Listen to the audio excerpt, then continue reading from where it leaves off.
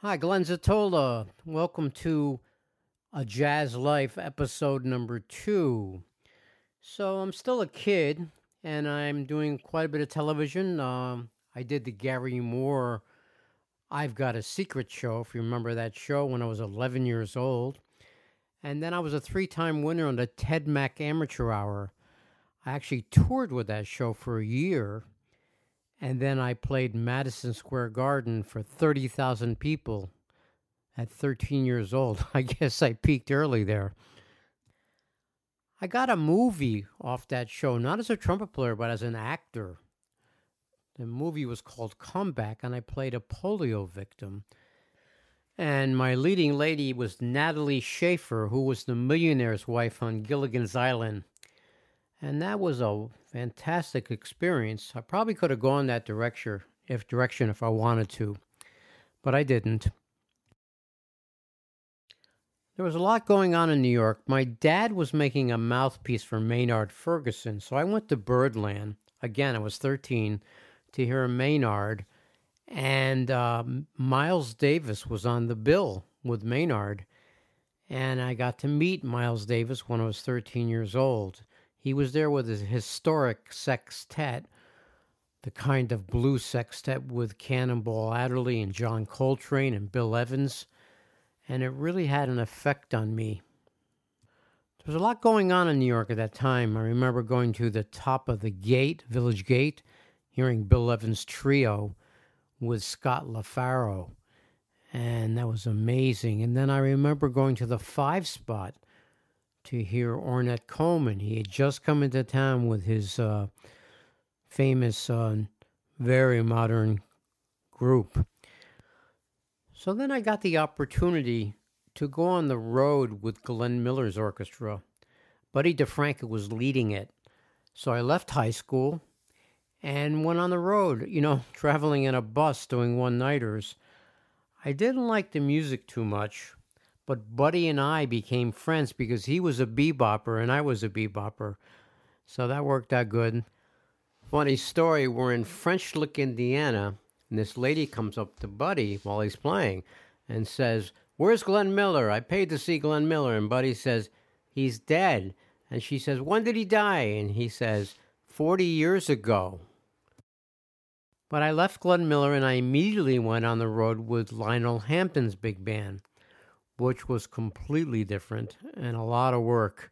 The gig paid $50 a night and you had to pick up your own hotel room. After a while, I said, okay, this is not for me. And I remember going to Lionel Hampton's suite in Manhattan. And it took me several hours to get out of that gig. He had a manager that wasn't a very nice guy. And Hamp wasn't doing well. His wife had just died, and this guy was in control. And Hamp was saying, "Listen, Gates, I love you, Gates. You want more solos, etc." But his manager was strong-arming me. It was really scary. I spent a couple hours, and I finally got out of the gig, went back home to my parents' house, very relieved. And then I continued to work in New York. I had jazz gigs. I started my own quartet, brought in some real good jazz players, Duke Jordan and Bill Crow. And then I was playing in Manhattan. I started to do a lot of Latin work. I was working a lot in the Palladium, which is where a lot of the Latin bands were playing. So things were going well. I was busy. And then I made a big decision to move to Manhattan.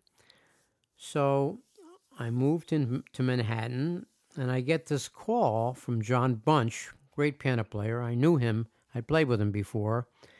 And he said to me, Benny Goodman needs a trumpet player. Can you come to the Astor Hotel right away?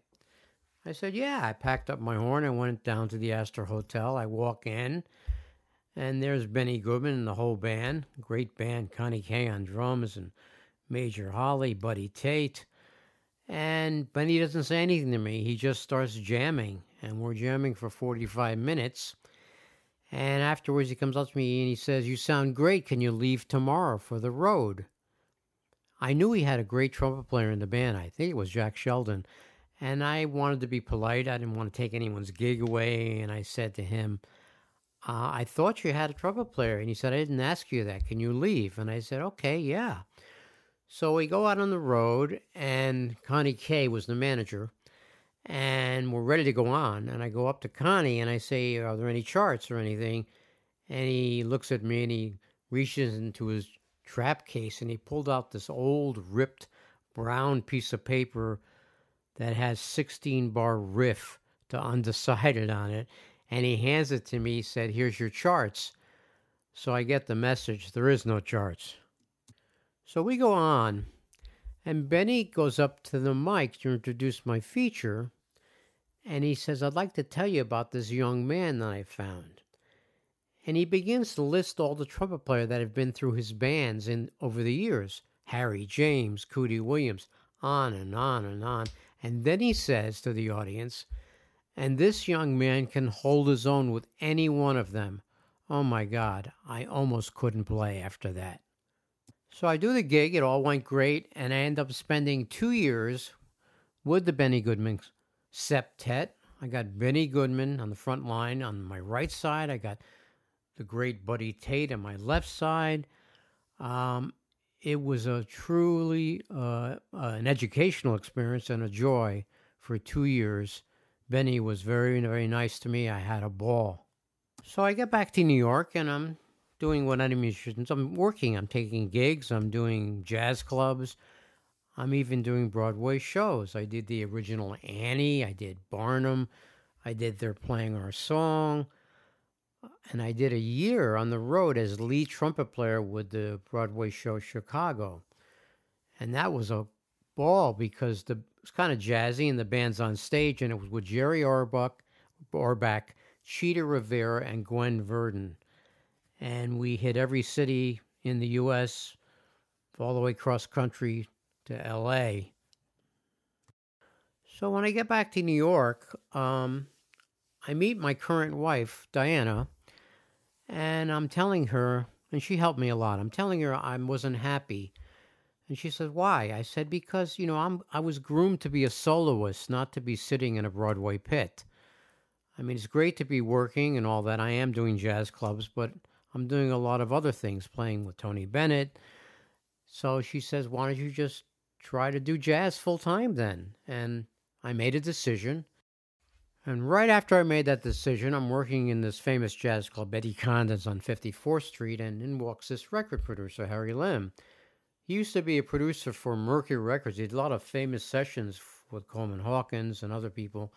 And he says, "I like the way you sound. Would you like to do a session?" And I said, "Sure." So he tells me when and where to show up. He doesn't tell me what the session is. I get to the studio, I walk in, and my jaw drops of who I see there. Great players, great jazz players. John Bunch on piano, George Mraz, who worked with Stan Getz on bass. Mousy Alexander was Mousy's album, who worked with Al Cohn and Zoot Sims. Phil Wilson, great trombone player, Woody Herman, and the great Al Klink on tenor saxophone, who at the time was on the Tonight Show, Johnny Carson Tonight Show. So this was New York energy at its very best. Sink or swim, ready or not. And, I'm a red light kind of guy. Never went to school, kind of self-taught. Everything I learned has been under the bandstand. I kind of do best under pressure. So the session went great. So this is what I walked into that day in the studio. And this is chronological, so this is the second track on my anthology album. I'm playing trumpet on the session. I'm taking the first trumpet solo, so this is Duke Ellington's Cottontail.